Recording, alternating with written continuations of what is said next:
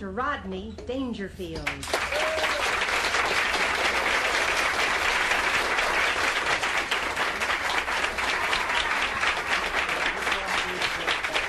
I don't know. Every time I do something, it never works out right. I always get stuck, you know. That's how I got my name, Rodney Dangerfield.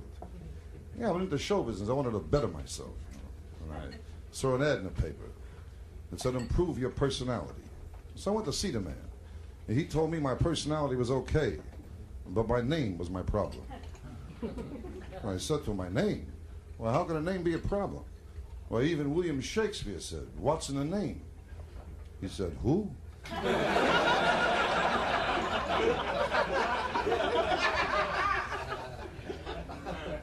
I said, William Shakespeare. He said, look, you want to listen to me, you want to listen to your friends?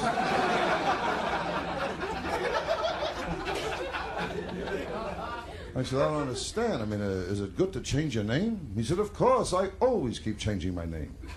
In fact, right now, I can give you a very good deal. There was a man here last week, left me a deposit on a name, he never came back. Actually, it's a $1,000 name. I'll tell you what I'll do. I have a new name coming in next week. And I need the space.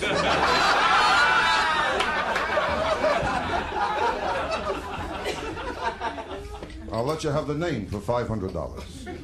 I said, $500? That's a lot of money. He said, it's a great name. It's a name. Once people hear it, they'll start saying it. I said, what's the name? He said, Rodney Dangerfield. I said, Rodney Dangerfield? He said, see, you just heard it. You're starting to say it. Listen to me. Take the name. Seymour, go down in the basement, look in the blue box, and bring up a Rodney Dangerfield. I said, wait a minute. Suppose I use the name and I don't like it. Can I bring it back? He said, of course. All I ask is one thing. While you're using the name, don't give it a bad name.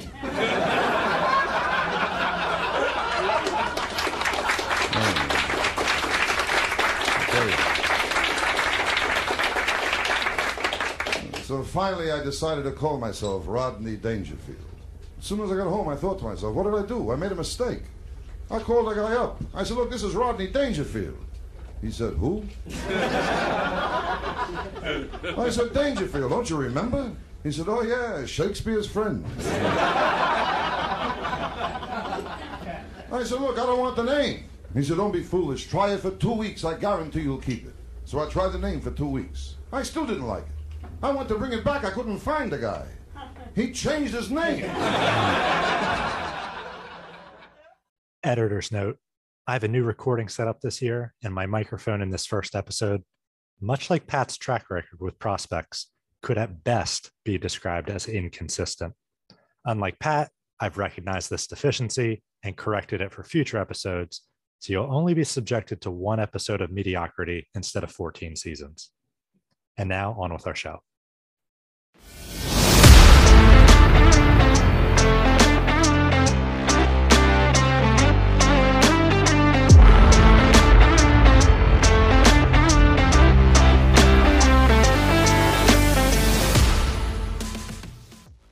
Welcome to Talking Chalk Season 2. I'm your host, Jamie. With me, as always, is my esteemed co-host. He'll be the 3rd biggest Nationals fan we have on the pod tonight, Ian Goodenough. How's it going, Ian?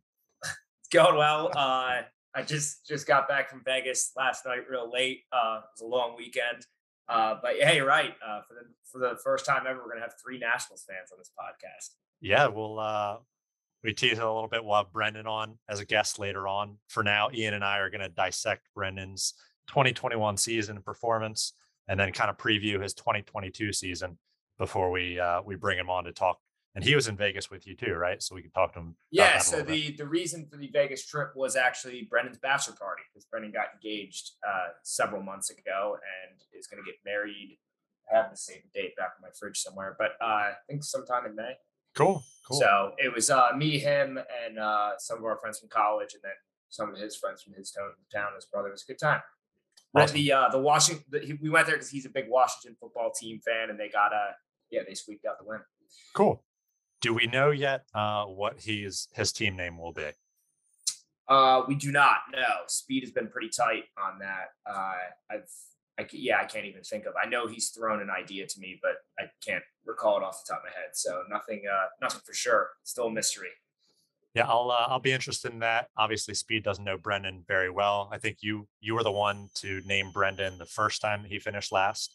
Um, so yeah, this will be kind of unique, naming someone that we don't know very well, or that Speed doesn't, I should say. Yeah. So, I mean, if anybody in the league knows Brendan, I mean, obviously, I brought Brendan in the league from, I was originally freshman dorm roommates with him, and we remained friends to the day. And we, so I know him from them. But I'd say, like, at least of anybody who were to know him best, other than me in this league, it definitely Speed. Speed's hung out with him multiple times. We've gone to baseball games together, all that kind of stuff. So, if anybody was going to get this task other than me, I think Speed's the most qualified. Okay, great. But so regardless of that, Brendan's a tough guy to like name and get under. He's just all the time. Obviously, I've known him longer than everybody else has, and know him better. Always just a very mild mannered kind of guy. Not a lot of things get under. Like I've known him for whatever, probably 10 years now, and I think I've only seen him get legitimately mad once. Right. And we can't use that. We can't use that situation for a name. It wouldn't work. It wouldn't apply. Yeah, I wish I could. Otherwise, it was it was over like an NBA 2K game that we were playing. Jesus. All right. So yeah, Brendan last year finished last. He's actually been in the league for 5 years now, which is kind of hard to believe. It's hard to believe that we're going into our 15th season of this nonsense. So I know he's one of the latest people to join, but he's been in for half a decade at this point. It is. So that is interesting. You bring it up now. I realize a connection with Brendan. The original draft of this league, I remember I was drafting in my freshman dorm. Yeah. And so Brendan actually was there. So he was I remember probably asking, like, what are you doing? I'm like, oh, it's this fantasy baseball league we're starting. Little did he know, 10 years later. Yeah. Right. He'd be sucked into this nonsense. So yeah, obviously he finished last the first year you named him, and he finished last this year. Between he had 2 10th place finishes and then a 3rd place finish, at least in the playoffs. But he was the number 2 seed 2 years ago, so he kind of had an ascension. And then we talked throughout the season about him kind of rebuilding this year, and he ended up in last place. Whether that was a function of his strategy rebuilding or, by design, that's where he is. So he's at the ground zero, needing to kind of build back up. Yeah. And I think that's interesting to kind of bring up. It's like the way his kind of franchise, so to speak, has gone thus far, and that, not very good the first year. Then was it his second year that he got 2nd place? Was a 2 seed? It was a 2 seed his 3rd year. 3rd year. Okay. So yeah, he became a 2 seed. I remember like a lot of people didn't expect him to be good going into that year. He just had a team that was, he had one of those teams where it was like you had, 10 plus guys in the top 100, but no real star players. And, we always talk about that. I think we even highlighted that talking about his team in the preseason going into this year. Of he had the similar situation with his team in the shortened season, in that, there was a bunch of good guys, but it makes keeper decisions and carrying over value very tough. So I think like by the 3rd year, maybe he got the hang of, competing in the 1 year sense in this league and what that takes and all of that. But, like we always say, it's really hard to build consistent year-to-year success if you don't have star keepers. Yeah, that 2 seed was primarily driven by like a Max Muncy breakout where he hit 35 home runs kind of for the first year. And then Gleyber Torres actually had a really good year. DJ LeMahieu was the 23rd ranked player. Oh yeah, that was probably when Gleyber Torres hit his like 20 home runs against the Orioles, right? Right. And like Eduardo Escobar was the 56th ranked player. Nick Castellanos had a good year. So yeah, he had a breakout with Jack Flaherty, was the 18th overall player that year. So he had a pretty good team, but most of those names were either on the kind of the wrong side of 30 or kind of 1 year guys, like you said, top 100 guys that can help build a team, but not necessarily build a franchise around. Yeah, exactly. And it's I think the kind of summary of this team has been, it's funny you mentioned a couple of those guys. He got finally Castellanos when he broke out, and then Jack Flaherty has done, it's funny. It's like, I feel like those have been kind of the pillars of his franchise, so to speak. Yeah. And, Torres, obviously. Gleiber, obviously, originally probably because I remember, he had him as a top prospect, and then, but it's funny that his career arc has gone the same way as Brendan's now. It really has. Yeah, he had that peak year in 2019. So as Gleyber Torres goes, Brendan's team kind of goes, and we'll talk about trades with various of these pieces, the Real Muto and DJ LeMahieu a little bit later. I think that kind of stuff would be interesting to ask him because a couple of years ago he would have said Jack Flaherty and Gleyber Torres are the core of my team going forward. What will drive it. But obviously Gleyber, it's like has been so bad for a year and a half now, and so I'd be interested in asking that question. Now Castellanos getting up in age a little bit, and he is. I just looked at Castellanos. He's going to turn 30 this year. He seems older to me because he's been around and like kind of mediocre for a while and just broke out. I remember in 2019 starting to talk to Brendan about trading him Bryce Harper for Gleyber Torres, and he was like, "Can't do it. Gleyber's untouchable." And I was trying to diversify. I had a bunch of outfielders. I was looking for infielders, but that was a legitimate, conversation. And at that point in time, he was untouchable. And 2 years later, totally different. I mean, and you see why looking back, it was a 22-year-old shortstop who, hit 35 home runs. Hit 35 home runs. It's like, but it goes to show you just how much values change. And it's and how even when you're young and if you have a really good year, that still doesn't mean that the league can't figure you out. Right. I don't know. I haven't looked into Torres enough, but I imagine that's the type of thing that happens. It's like, they kind of figure out a flaw and then it's up to you to adjust back to it and whatever, or maybe it was the juice ball. Who knows? Right. And some players can't make that adjustment. They've been the best player on their high school, college team, et cetera. They've never had to adjust. And then the first time that their swing doesn't work or, their approach doesn't work, they can't adjust to it. And then they wash out. Failing for the first time is tough. Yeah. So last year, Brendan's approach to the season, I know you and I discussed it several times. We'll talk about the Lance Lynn trade that we talked about to death with him a little bit. I know he's always wanted. I'm glad he gets to stay in court at least, after all this. But he kind of took a different approach with rostering a bunch of prospects, using his basically his roster flexibility instead of rostering bench hitters or extra starters or relievers to try to eke out innings or Ks. He basically rostered 5 or 6 guys that were in AAA or AA, and he was waiting for them to get called up to see how they would do in their cup of coffee. So he's got players like Austin Martin, Brandon Marsh, Jesus Sanchez actually did get a decent number of at bats this year, but Brendan's got quite a few players that are still question marks. And I guess he used his roster flexibility, his roster spots to try to invest in that type of player. Do you think that was worthwhile or it's going to pay off at all? We've talked about this before in that, I know at some point, he actually kind of got this idea from our podcast. Cause I remember we mentioned the whole, you can stash a couple of rookies, wait for them to get called up. We had talked about that on the pod, and Brendan texted me the next morning and was basically man, that's a great idea. Takes it. Now I think he totally overkilled it in that, you know what I mean? If we have 2 rookie slots, it's nice to have a couple other guys. I always talk about optionality of, going into the spring of next year, you can then pick your 2 from then. If you want to keep one more by burning a keeper spot, then that's your right too. He really went over. I don't know what his exact number was, but it seemed like he had 8 of these guys. It was just, I'm looking at his final roster and it's Sanchez. He's got Royce Lewis on the bench. He's got Austin Martin on his bench. Josh Jung, whoever that is. Right. Nick Prado. Nick Prado. Yeah. All these guys. And it's just because I think it's not only just I think there's a serious law of diminishing returns in holding a lot of these guys for the main reason of it prevents you from sifting and mining free agency for the this year guys that you could have got draft capital with.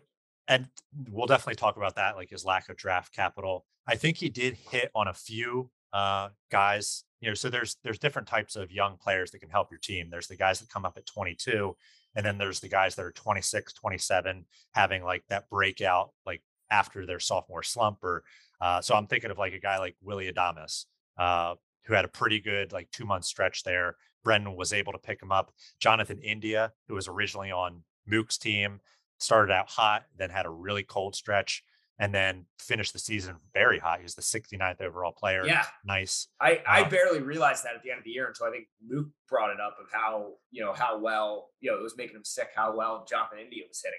So that's one of the things you can do with your roster flexibility is roster 5, 6 of those type of guys who are actually in the major leagues. But Brendan, he was able to get those two in particular, but spent a lot of his roster capital, roster flexibility on guys that aren't even in the majors. So like, what do you do with Austin Martin? If we had 4 or 5 rookie slots, I would love to have Austin Martin in a rookie slot, but you're going to get no additional information on Austin Martin. He's not going to play between now and the keeper deadline. So, it's basically a dead slot. I think what this basically turned out for Brendan is he could take the in-season chance on these guys that they would come up, light the world on fire. And if they did, he would own them. But I think 4 or 5 of these guys got no at-bats, no additional information. And I don't see any reason that he can keep any of these guys. So I would just light all that potential value on fire. And that's my point in that if you go overkill on it, no matter what, that happens is because, we're always at the point we can only take so many of these guys. It's good to have the optionality of it. But like you said, there's in this scenario now, a lot of these guys are not getting any more information that is really that big of an advantage.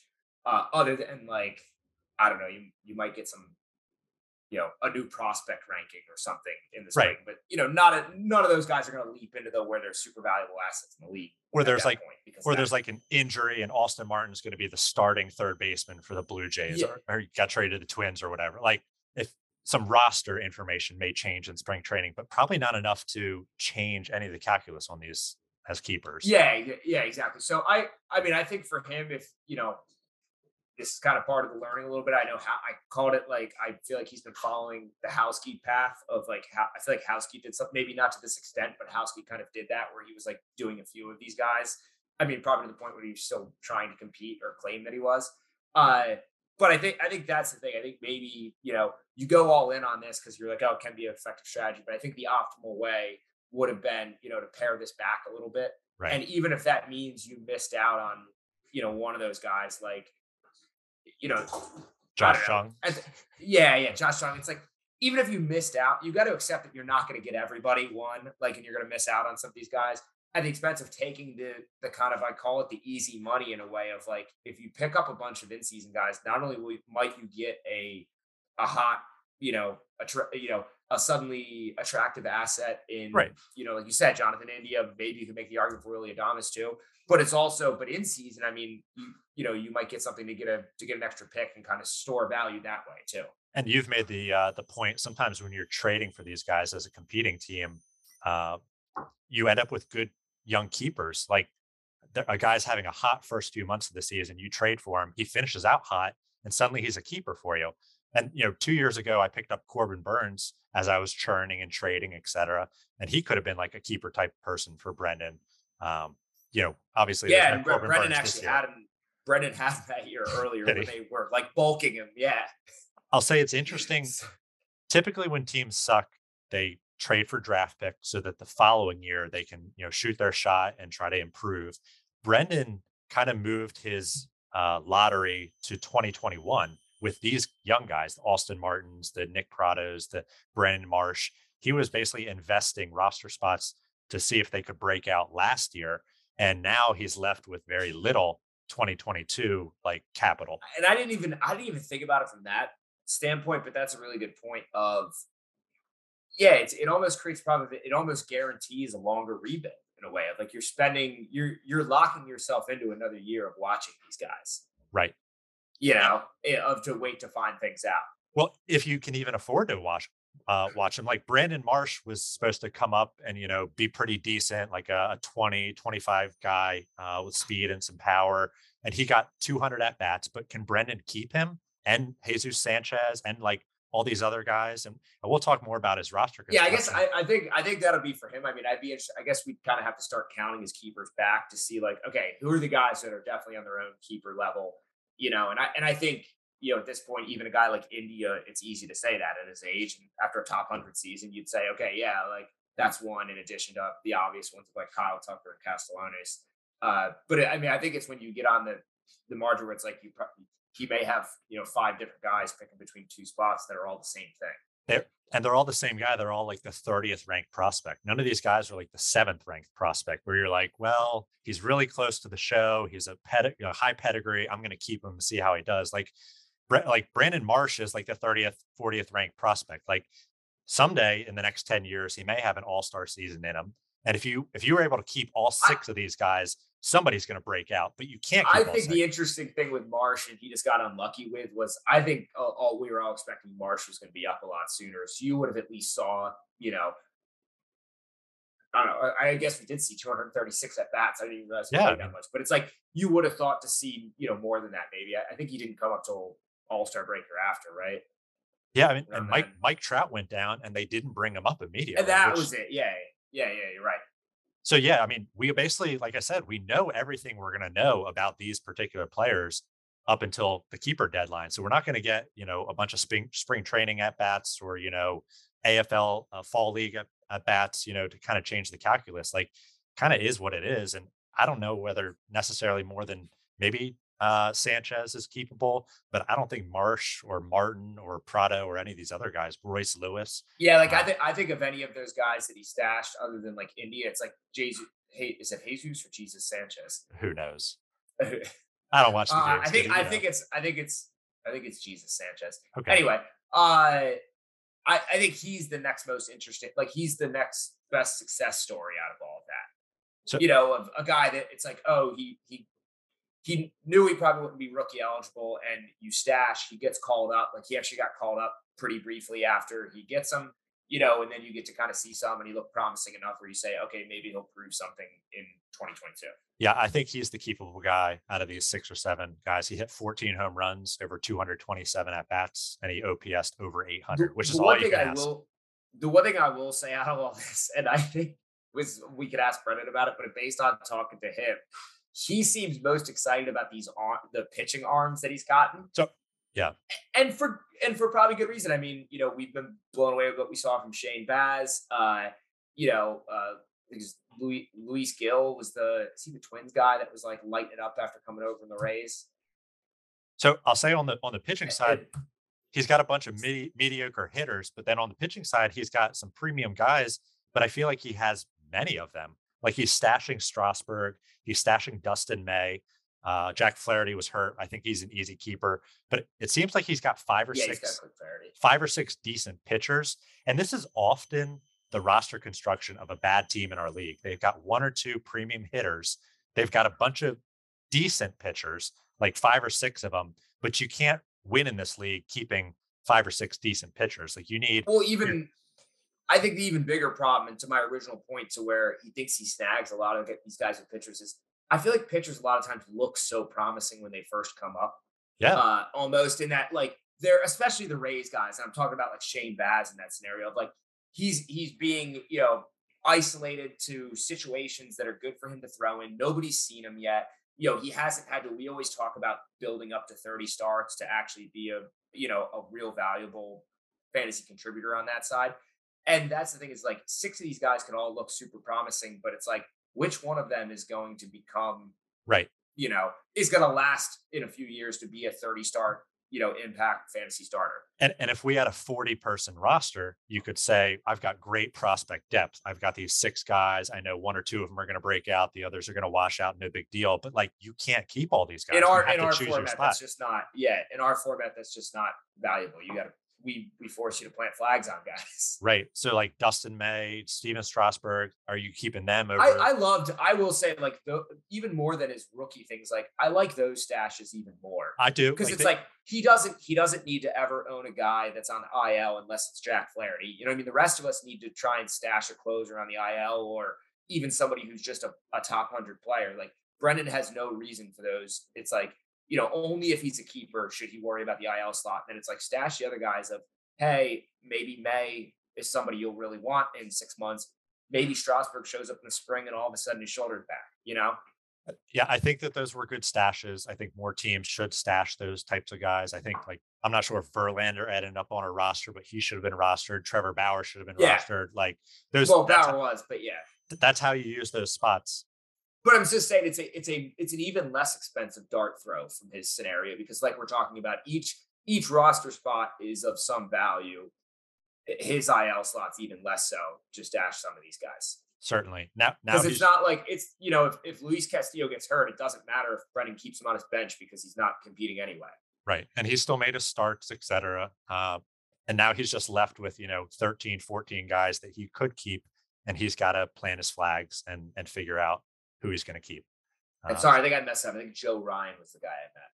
Gotcha. Who had like the almost no hitter in his first appearance.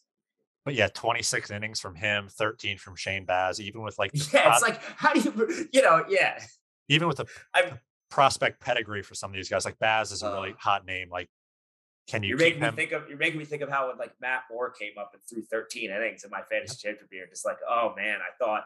I mean, he was untouchable at that point. I would have, like you're saying, how Brendan turned down a Harper deal because it had Torres involved. Like same thing. I mean, Matt Moore, I think he was the number one prospect on some lists the year that Trout and Harper came up. Yeah, there's those three guys. And you're like, you had these two awesome hitters, but Matt Moore, let me tell you about Matt Moore. Yeah, let me tell you. Yeah. So let's hit on one thing before we bring Brendan in, and that is his lack of draft capital. So you talked about kind of the opportunity cost of keeping all these guys. It costs you roster spots. So instead of churning free agency and selling off, I picked up a starter 3 weeks ago, he went on a hot run, now I'm going to flip him to Pat for an 8th round pick. Brendan couldn't do any of that. So Brendan is a last place team going into next year's draft with basically his draft intact with an extra 6th and an extra 8th round pick, which I was looking back through the last several years of last place teams. That is some of the worst draft capital that we've seen from a last place team. Perry 2 years ago basically had no draft capital. I was just going to bring that up. I was like, I remember there was a year when Perry just wasn't doing anything. He didn't do anything. He had an extra 6th round pick that year. Yeah, and I think that's really a failure of a tank season in that, the easiest thing to get, and not that it's the most valuable advantage in the world, but it gives you a boost for next year. The easiest thing to get, I think, is draft capital. If you have the roster spots to hold guys, wait to see who's somewhat valuable and wait for somebody to give you a 5th round pick for him, And now 3 years ago, the year before, Perry basically had like 4 1st round picks, 2 2nd round picks, 2 3rd round picks. So like he did the work that year. And that's what a last place team should kind of look like draft wise. I know in your down season, you took advantage. You made sure you had a ton of draft capital you were carrying into the next year. COVID kind of fucked you there, but like you at least did it right. And I think Brendan basically shot a shot on all these like AAA guys that didn't come up instead of using those roster spots on draft capital. So we're going to have to talk to him. Like he's going to have a pretty straightforward draft, just his own picks and this kind of young keeper set with these decisions that he's going to need to make to try to craft a better future for him.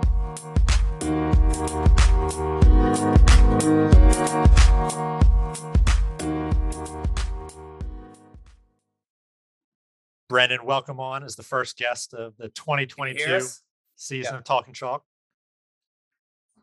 Wanted to talk to you about a number of things. Obviously, we beat you up pretty good last year on the Lance Lynn trade. We talked a little bit about your strategy throughout the year of kind of stashing prospects, waiting for them to get their cup of coffee to see whether they would perform. So let's kind of start off with your mindset going into last year. I know that you kind of indicated the direction that you were going with some of your trades in the offseason with Goody and myself. But what was your mindset going into 2021? How do you think you executed on your plan? Did things change throughout the year for you as certain guys broke out or maybe certain injuries occurred? Kind of what was the story of your overview for last year?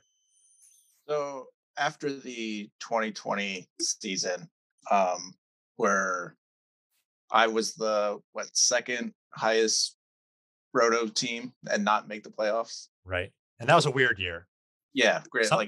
Some people say that year doesn't even count. I know Right. Ben Ben doesn't have a Asterix championship. won his Ben Young is championship. not one of those Asterix. people, though. But a lot of people, a lot of people are saying. I'll just say it Yeah. that way. So like Some I people found say it. Some people Right. say no. Some people Everyone's saying say- Goody. Everyone's saying. So like after last year, I found myself like so angry from what happened. Right. I wanted to reboot. Like I wanted, let's tear this shit down and start anew. And so I sold who I could, and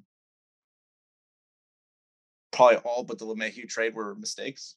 I'll admit that. I think the Rio Muto one worked out fine in that.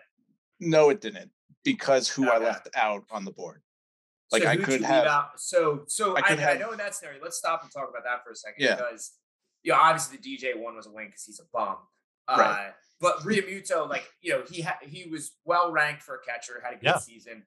Right. Nothing crazy. And the key, I think, in that you almost screwed yourself in that you dropped Sandy Alcantara to keep Rio Muto to trade for Right. Jamie. Right. However, you got Sandy Alcantara back Right. in the But deal. that's I don't not know the other player- side of it, so maybe you need to explain. I'm not. this. That's not the player I was thinking of that I left on the board. I left Teoscar Okay. out there.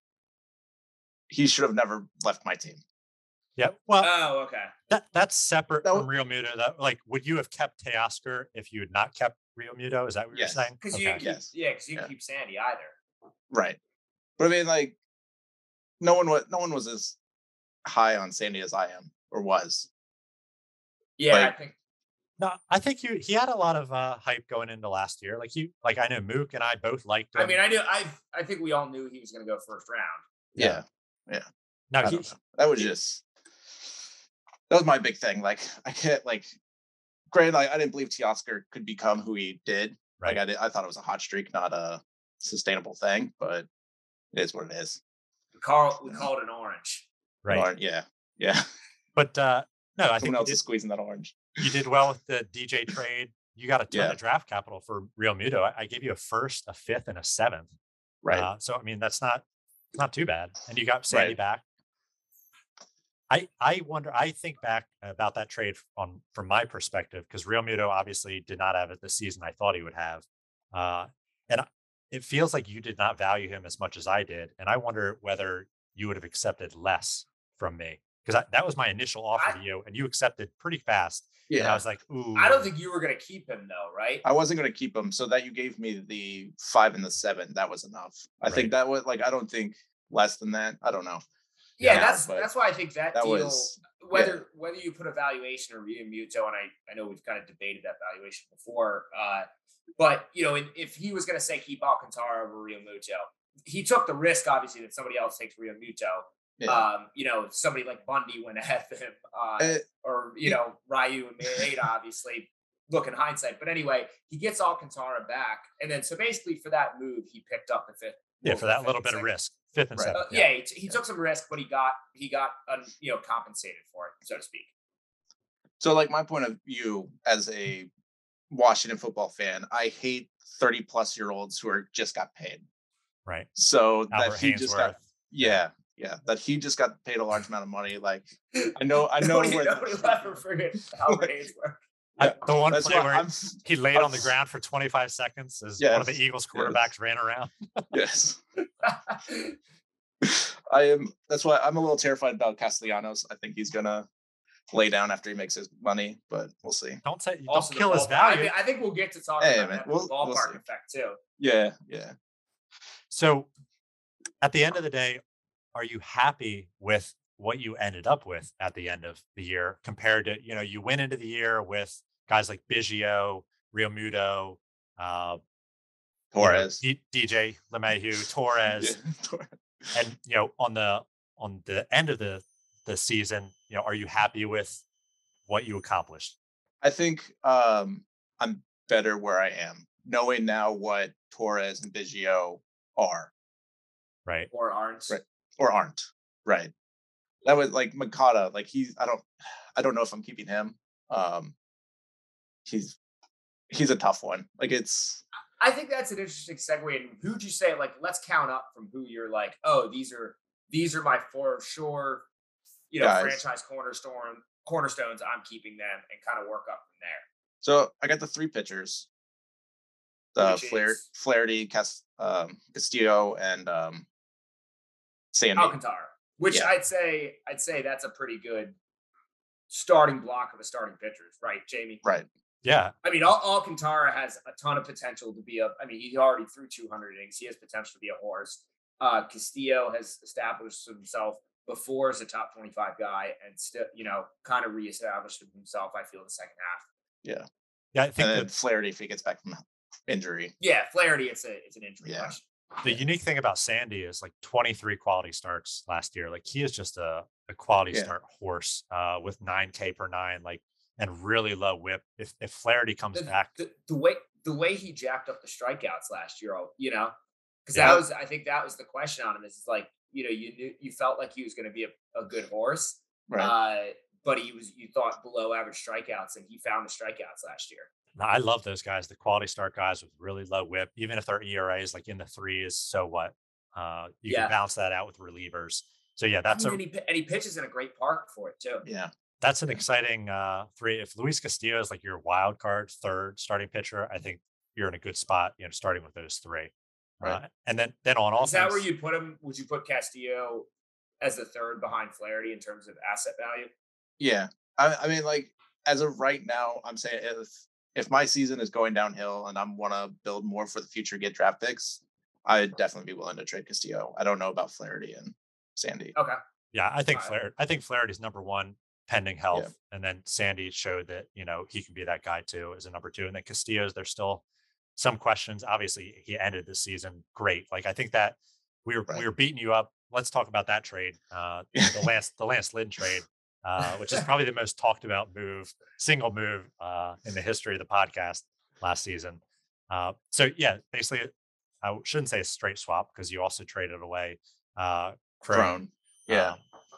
Which didn't look good for a little while, and then he kind of fell back to earth. So it's whatever. But yeah, Castillo for Lance Lynn. So I know you and I had been talking about a deal for a prospect. You eventually pulled the trigger on Castillo. How do you think that ended for you? I don't know if anybody thought that Lynn would pitch sub 3 ERA. Right. Like I was thinking like 3.5, 4. And then for the record, I've always been a huge Lance Lynn guy. At least in the last, 2 years. Yeah. I mean, I loved him because he was the 200 guy. Yep. Castillo, a lot I feel of like words. Yeah. Castillo, like, I feel like he can get there. I know he hasn't in the past, but he comes close. And it was just a terrible year for him. I don't know. I got high hopes that he turns it around. Hopefully he gets traded. I mean, so I get away from Cincy. It was definitely a terrible start to the year. That looked, I think, to the league like Pat pulled one over on you. But like I said, it started to look better the second half of the year. He's much younger than Lance Lynn, obviously. And if he can figure it out at all and just, pitch at the same level as Lynn, maybe even not even next year. But I think with this trade, you kind of have to just hold your nose because 2021 is not going to look good for you because Lance Lynn is going to be a better pitcher, especially with the way Castillo started. And you just have to say, 2022, maybe 2023 is when Lance Lynn, I've told Ian before, first you get old and then you suck and then you die. And Lance Lynn's going to get old.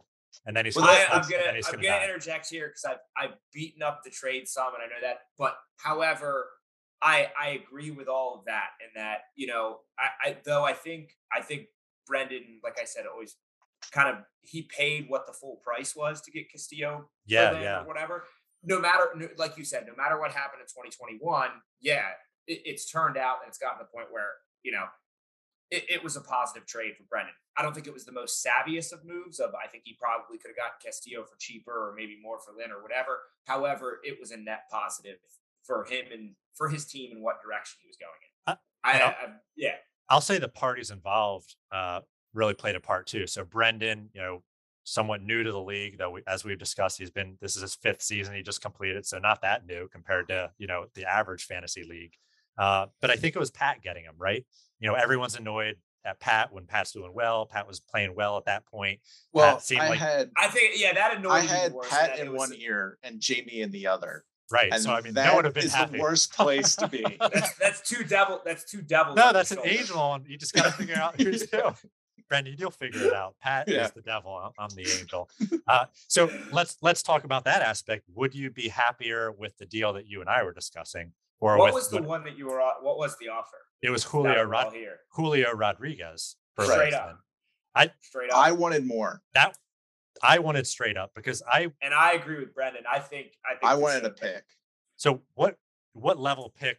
Because I think Brendan was talking like a first or second. Like I wasn't there. So- it would have been like a sixth or a seventh. Because I By the when I was finishing the discussion with Pat, I was probably down to that level. Yeah. As round. Like And- I was leaning towards like I do want him, but like I was getting the feeling that you weren't willing to give up a pick too. I mean, So- I was going back and forth about whether I would even do the deal, without the pick. So Straight up. I think you kind of read it right. Let's say I turned down a similar thing in that we discussed Bobby Witt, and I was like, "There's no way I'm trading Bobby Witt for Lance Lynn, or at least not at that point in the season." And I think still, even though Bobby Witt gets even more prospect hype because of his ability to play defense and all of that, and infield positions, I would say from a fantasy perspective, they're probably pretty comparable in terms of assets right now, right? Yeah. Lynn Where would and you Witt. put No. Rodriguez? And Witt. Yeah, I think they're. Yeah. I think like we've said they're 1A, 1B, where they're close enough that. Yeah, exactly. They're 1-2. Yeah. Is Kalenic third behind those three? Kalenic Yeah. shine's worn off a little bit already. Yeah. I think he should be like. And you were we're- telling me we're I more. should have gotten him. assets. See, I always say this: rookies are at their highest value Right before before. they get an That's, MLB. that's at why I bat. want the extra pick. Yeah, Yeah, they're their highest value when Javi Baez comes up and hits 8 home runs in his first 16 That's games. okay. Yeah, that's the only way they get to a higher value is if they start off hot in their first 2 weeks. Right. They might strike out 40% of the time, but if they hit some home runs, you're good to go. You slap a cool nickname on that, and Pat's buying. So yeah, I guess you're probably happier with the Castillo now that he kind of turned it around at the end of the year. Or, Yeah. I think Julio Rodriguez wouldn't have cost you a keeper slot. But then I wouldn't have Shane Baz. Oz. Sure. Yeah. So you got Like- Oz and I Abrams. told you he loved the 13 innings of Shane Baz. Yes. And I think that's perfectly fair. So yeah, that's the Lance Lynn trade. I think we're all again a little sensitive with you trading to Pat just because we hate Pat. Yeah. You're still seen as like a newbie, even though at this point, 5 years in, you're more of a grizzled veteran. So yeah, do you think we're fair to it now, kind of after all that discussion? You're good. You're good. All right. It was the most talked about topic on this pod behind. You're Barry. welcome. You're welcome. Right. Yeah, I it gave you definitely that topic. drove at least I'm not sure whether it drove ratings, but at least drove Goody and I a little bit crazy. Probably caused a True couple content. headaches. So let's talk about the other thing that Goody and I have given a lot of airtime to, and that's kind of your strategy of rostering minor league players using your roster flexibility kind of in Yeah. that direction. So what Yeah. was your thinking there? Do you think that paid off? Yes and no. One, it got me Boz. Sure. Two, that's it. As long as it Got got me Shane nothing Baz, else. that's all. So I know you talked about how I wasn't picking the right guys, like I was picking these B-rated guys over A-rated guys, quote Right. unquote. But I mean, I was going for guys that had the potential to come up in September. Right. Like Tristan Cassis, he wasn't going to come up. Riley Green wasn't going to come up. That's why I went Josh Lowe. Austin Martin, I knew he wasn't going to come up, but at that time when I claimed him, he was the top Right. hitting rookie, but now he's terrible. Who else did I pick? Yeah. Brandon Marsh. He was Brandon all Marsh. right. Yeah. I did And that And I because think you claimed him. we talked about in the Or earlier tried to. segment that how after Trout went down, a lot of people thought Marsh would be the man up. Yeah. Yeah. I tried to And work that obviously got delayed a little bit. so that you would pick him up for me. And Yeah. then What screwed that up, by the way? It was is the- I Brendan didn't- claimed didn't- him while another one hadn't processed. Correct. Yes, which I didn't know was a rule. Okay. so then Yeah. Yeah. then Duty caught wind that I wanted Brandon Marsh. So he just Yeah. straight rostered Brandon Marsh Yeah. for like 2 months while he was kind of 1 foot in the competing camp, 1 foot in the rebuilding camp. And I was like, Duty, this is a mistake. You should not be drafting or rostering this guy. He's doing nothing for you. And Duty thought it was like some complex psyop where I was trying to get him to drop Brandon Marsh so I could pick him up. So he just held on to Brandon Marsh for like 2 months just to spite me.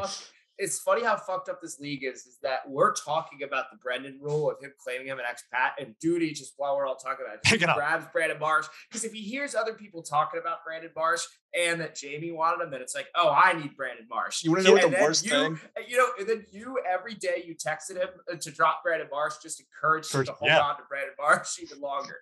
The worst thing to come out of this is that Jamie ended up with a better rookie.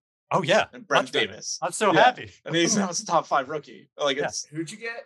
Brendan Davis. No idea who he was, and now he's apparently amazing. Yeah, he was always amazing. Yeah, things just worked out. I got Duty to roster Brandon Marsh for 2 months. Yeah, Duty picked him up and immediately texted me and said, what will you give me for Brandon Marsh? And I said, first of all, you didn't even claim Brandon Marsh as a rookie, which is the whole thing I was trying to get Brendan to do, claim him as a rookie, trade him to me so I could keep him as a rookie. And then he tried to trade him to me too. You just straight picked him up. He is worthless to you, worthless to me. I'm not giving you shit for him. Hold him if you want, but you shouldn't hold him. And then he held him for 2 months. It's so funny how if somebody tries to do that to you, it's like they're stuck holding a grenade. Yeah. Like, it's like this. He was literally worthless. So I think it was, and then I saw him in the free agency and I was like, oh, Duty dropped him? Cool, I'll just claim him right now. So, and then he came up, he played mediocre, but I think Sanchez was probably your biggest success story of a guy like that who came up. And then I think you got Willy Adames and Jonathan India kind of off the scrap heap as guys that you can look to perhaps. Yeah. Those are my 2 favorite moves. Those are the ones I thought you should have been. I tried to trade Adames to you, Jamie, right? Yeah, and at that point, I was going to ask that: was there a market for Adames? Because I figured there would be. I think he was talking like 5th or 6th, or like 4th or 5th pick, like round pick. Yeah, it wasn't much. You're telling me nobody needed a shortstop? Apparently. I mean, at that point, the 6 teams kind of have their guys. Like, so I mean, just have the extra bat though. Like he was killing it. I agree, but it's not room for him.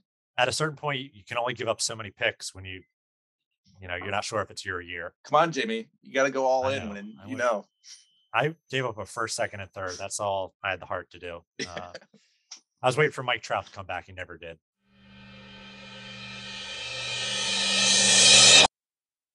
So, Brendan, run us through who are your 8 keepers right now, or do you even? So, hang on before we get into that. Now I know 7. Hang on before he goes on. I'm going to at least build the board we got. I'm like, I know this isn't video, but I'm like Carl Rove with the whiteboard right now. Like, I'm drawing behind here. I got pictures and the true.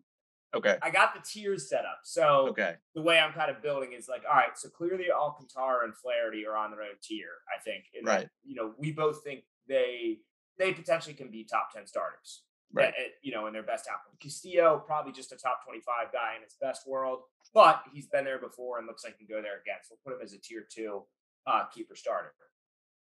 Okay. After that, I think we'll let Brendan build from here. But the way I see it is Kyle Tucker is totally on his own tier as a hitter for Brendan. I'm a big fan of his. He's young. He steals some bases. He hit for a damn good average last year. Yeah. He's the 30-20 for him Pat thought Buxton was. And he hits in the best offense imaginable. So Tucker's, your real premium guy there.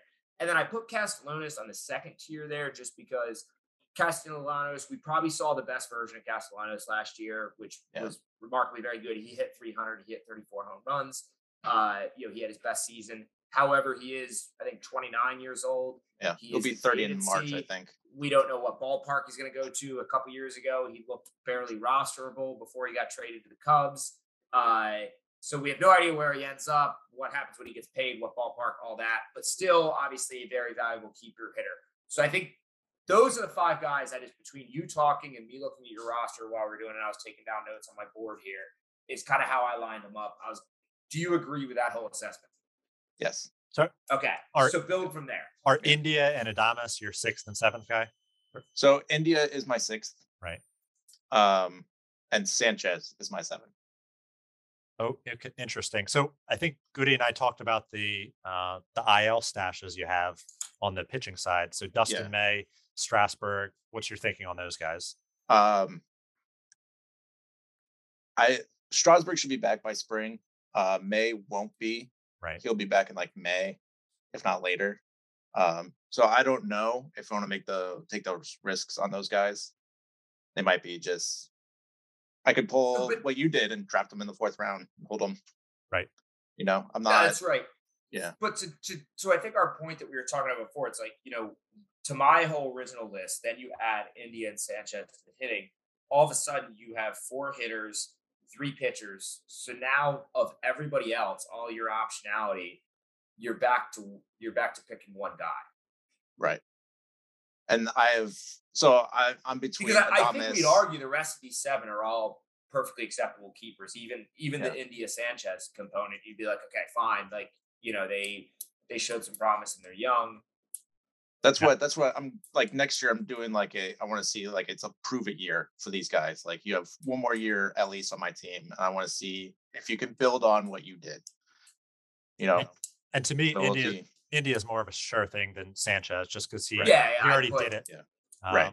But yeah, if Sanchez is your 8th keeper, like that's fine to take a flyer on that guy, because I think your 7th keeper, whether you pick May or Strasburg or someone else, probably could return more value than Sanchez. It's just a risk whether they get healthy and do it.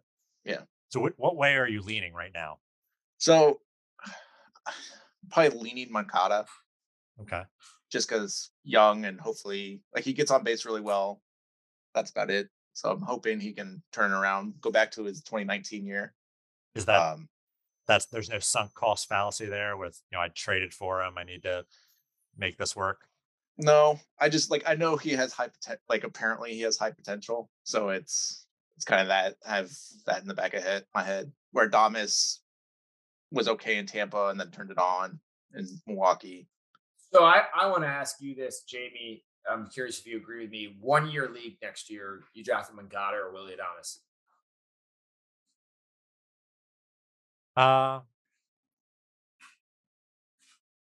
Probably Adames. Yeah, yeah. I agree with that, mainly because I think he, run. Not that I think he's necessarily a better potential player, but because he runs and he goes on his streaks more. If that matters in fantasy. But on the other side, Moncada, I do agree has still the higher upside. If one of them is an 11th round pick in a 1-year league, the other is probably a 12th or a 13th round pick. So it's not like they're that far apart. So that's and I think they'd be similarly drafted if, say, Brendan doesn't keep either. I think they'll still be a decently high pick for each of those reasons. Yeah. So the one name you haven't said yet that I think I'd keep over Strasburg or May is Joe Ryan. So the guy from the Rays who ended up in the Twins in the Cruz deal. Yeah. So talk to us about Joe Ryan. So he just looked awesome. Apparently he's comped to Zach Gallen. Doesn't have the best high velocity stuff. Just puts it where it's supposed to go. We love Zach Gallen on this podcast, right, Jamie? Right. I think we watched a Goody meltdown live as Zach Gallen. But the podcast loves Zach Gallen. Gave up the 4th run in the 3rd inning. Lost the quality start. Goody was off his rocker after that. The show never recovered.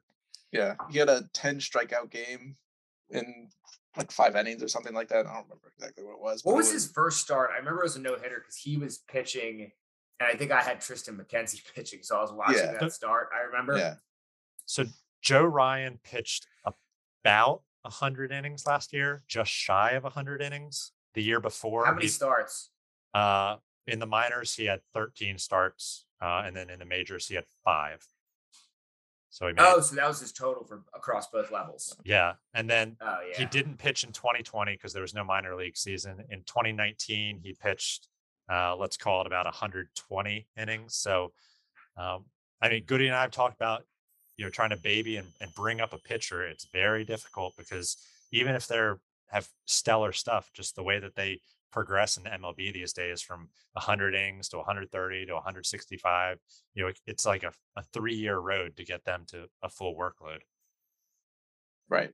But where I feel like with my roster, with Sandy and Flaherty being so young or youngish, having Baz and Ryan, they all grew up together and all just formed this super Voltron pitching staff. All the kids. Yes.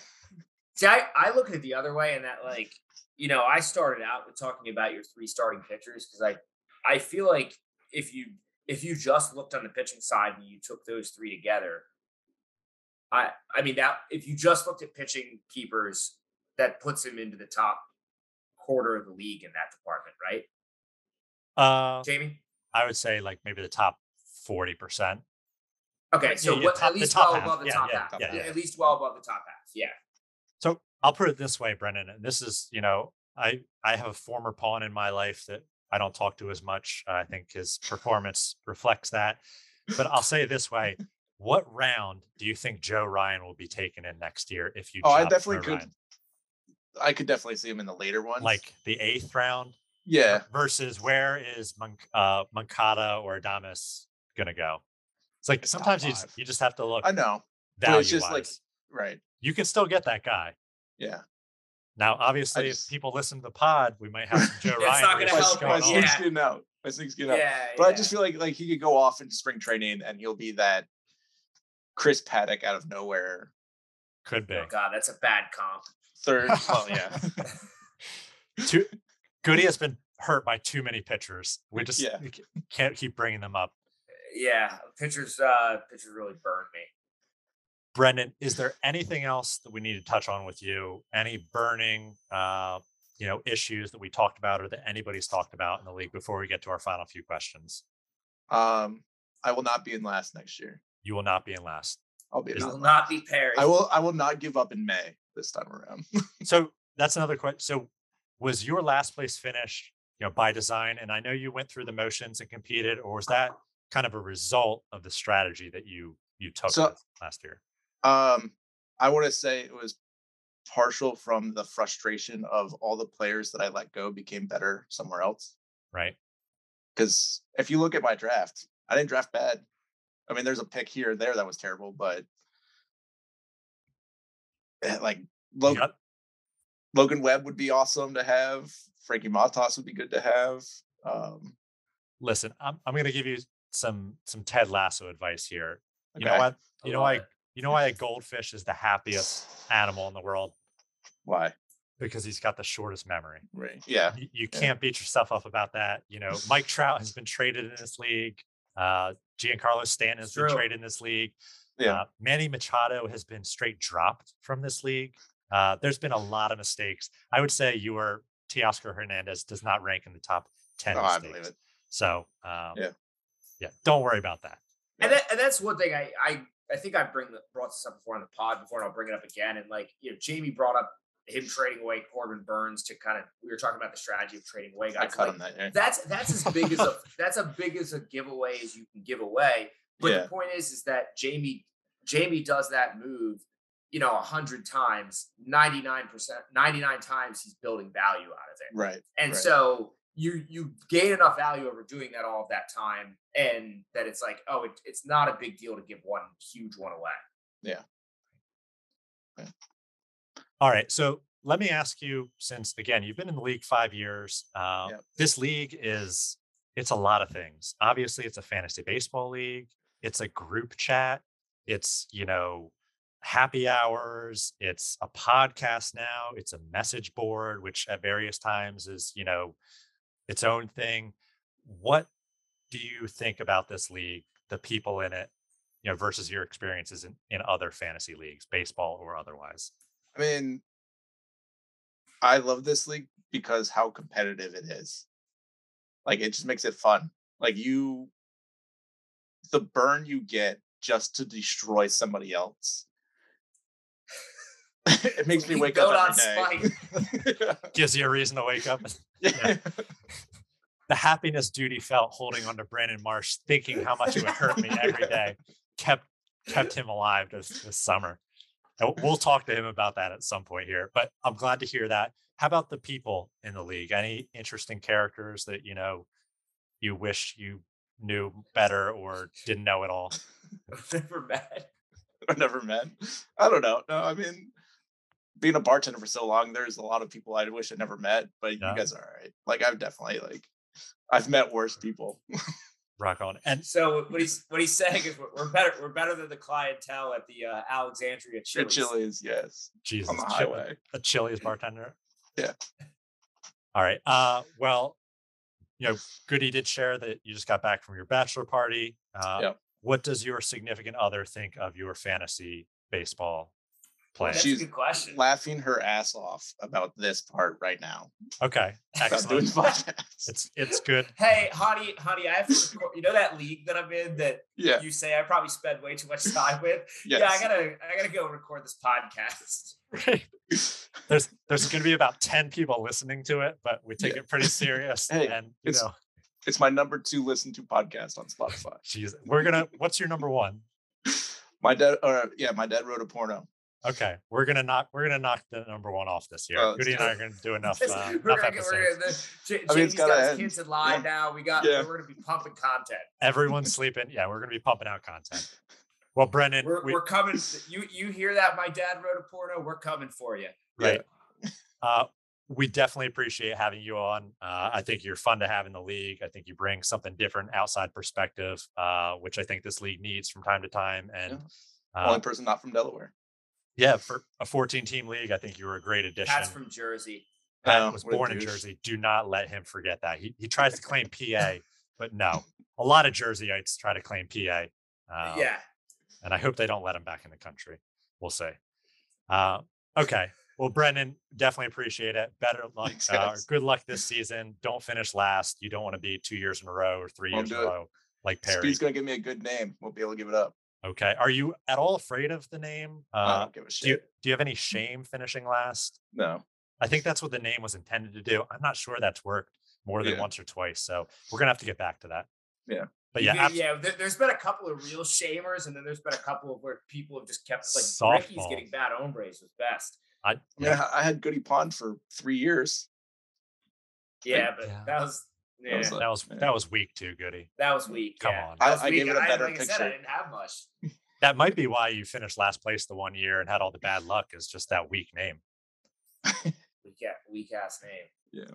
All right, Brendan, appreciate it. Goody, appreciate you as always. And for everyone else, we're going to be previewing many of the teams, if not all the teams, and having more interviews this offseason, getting ready for 2022. Hopefully the season happens. If not, Goody and I'll find something to talk about. Have a good one, everyone. Fantasy Korean baseball league. Hell yeah. Yeah. I won't know what race or how to pronounce those names either. Could just be all white guys. Who knows? Yeah. All right. See you guys. See ya.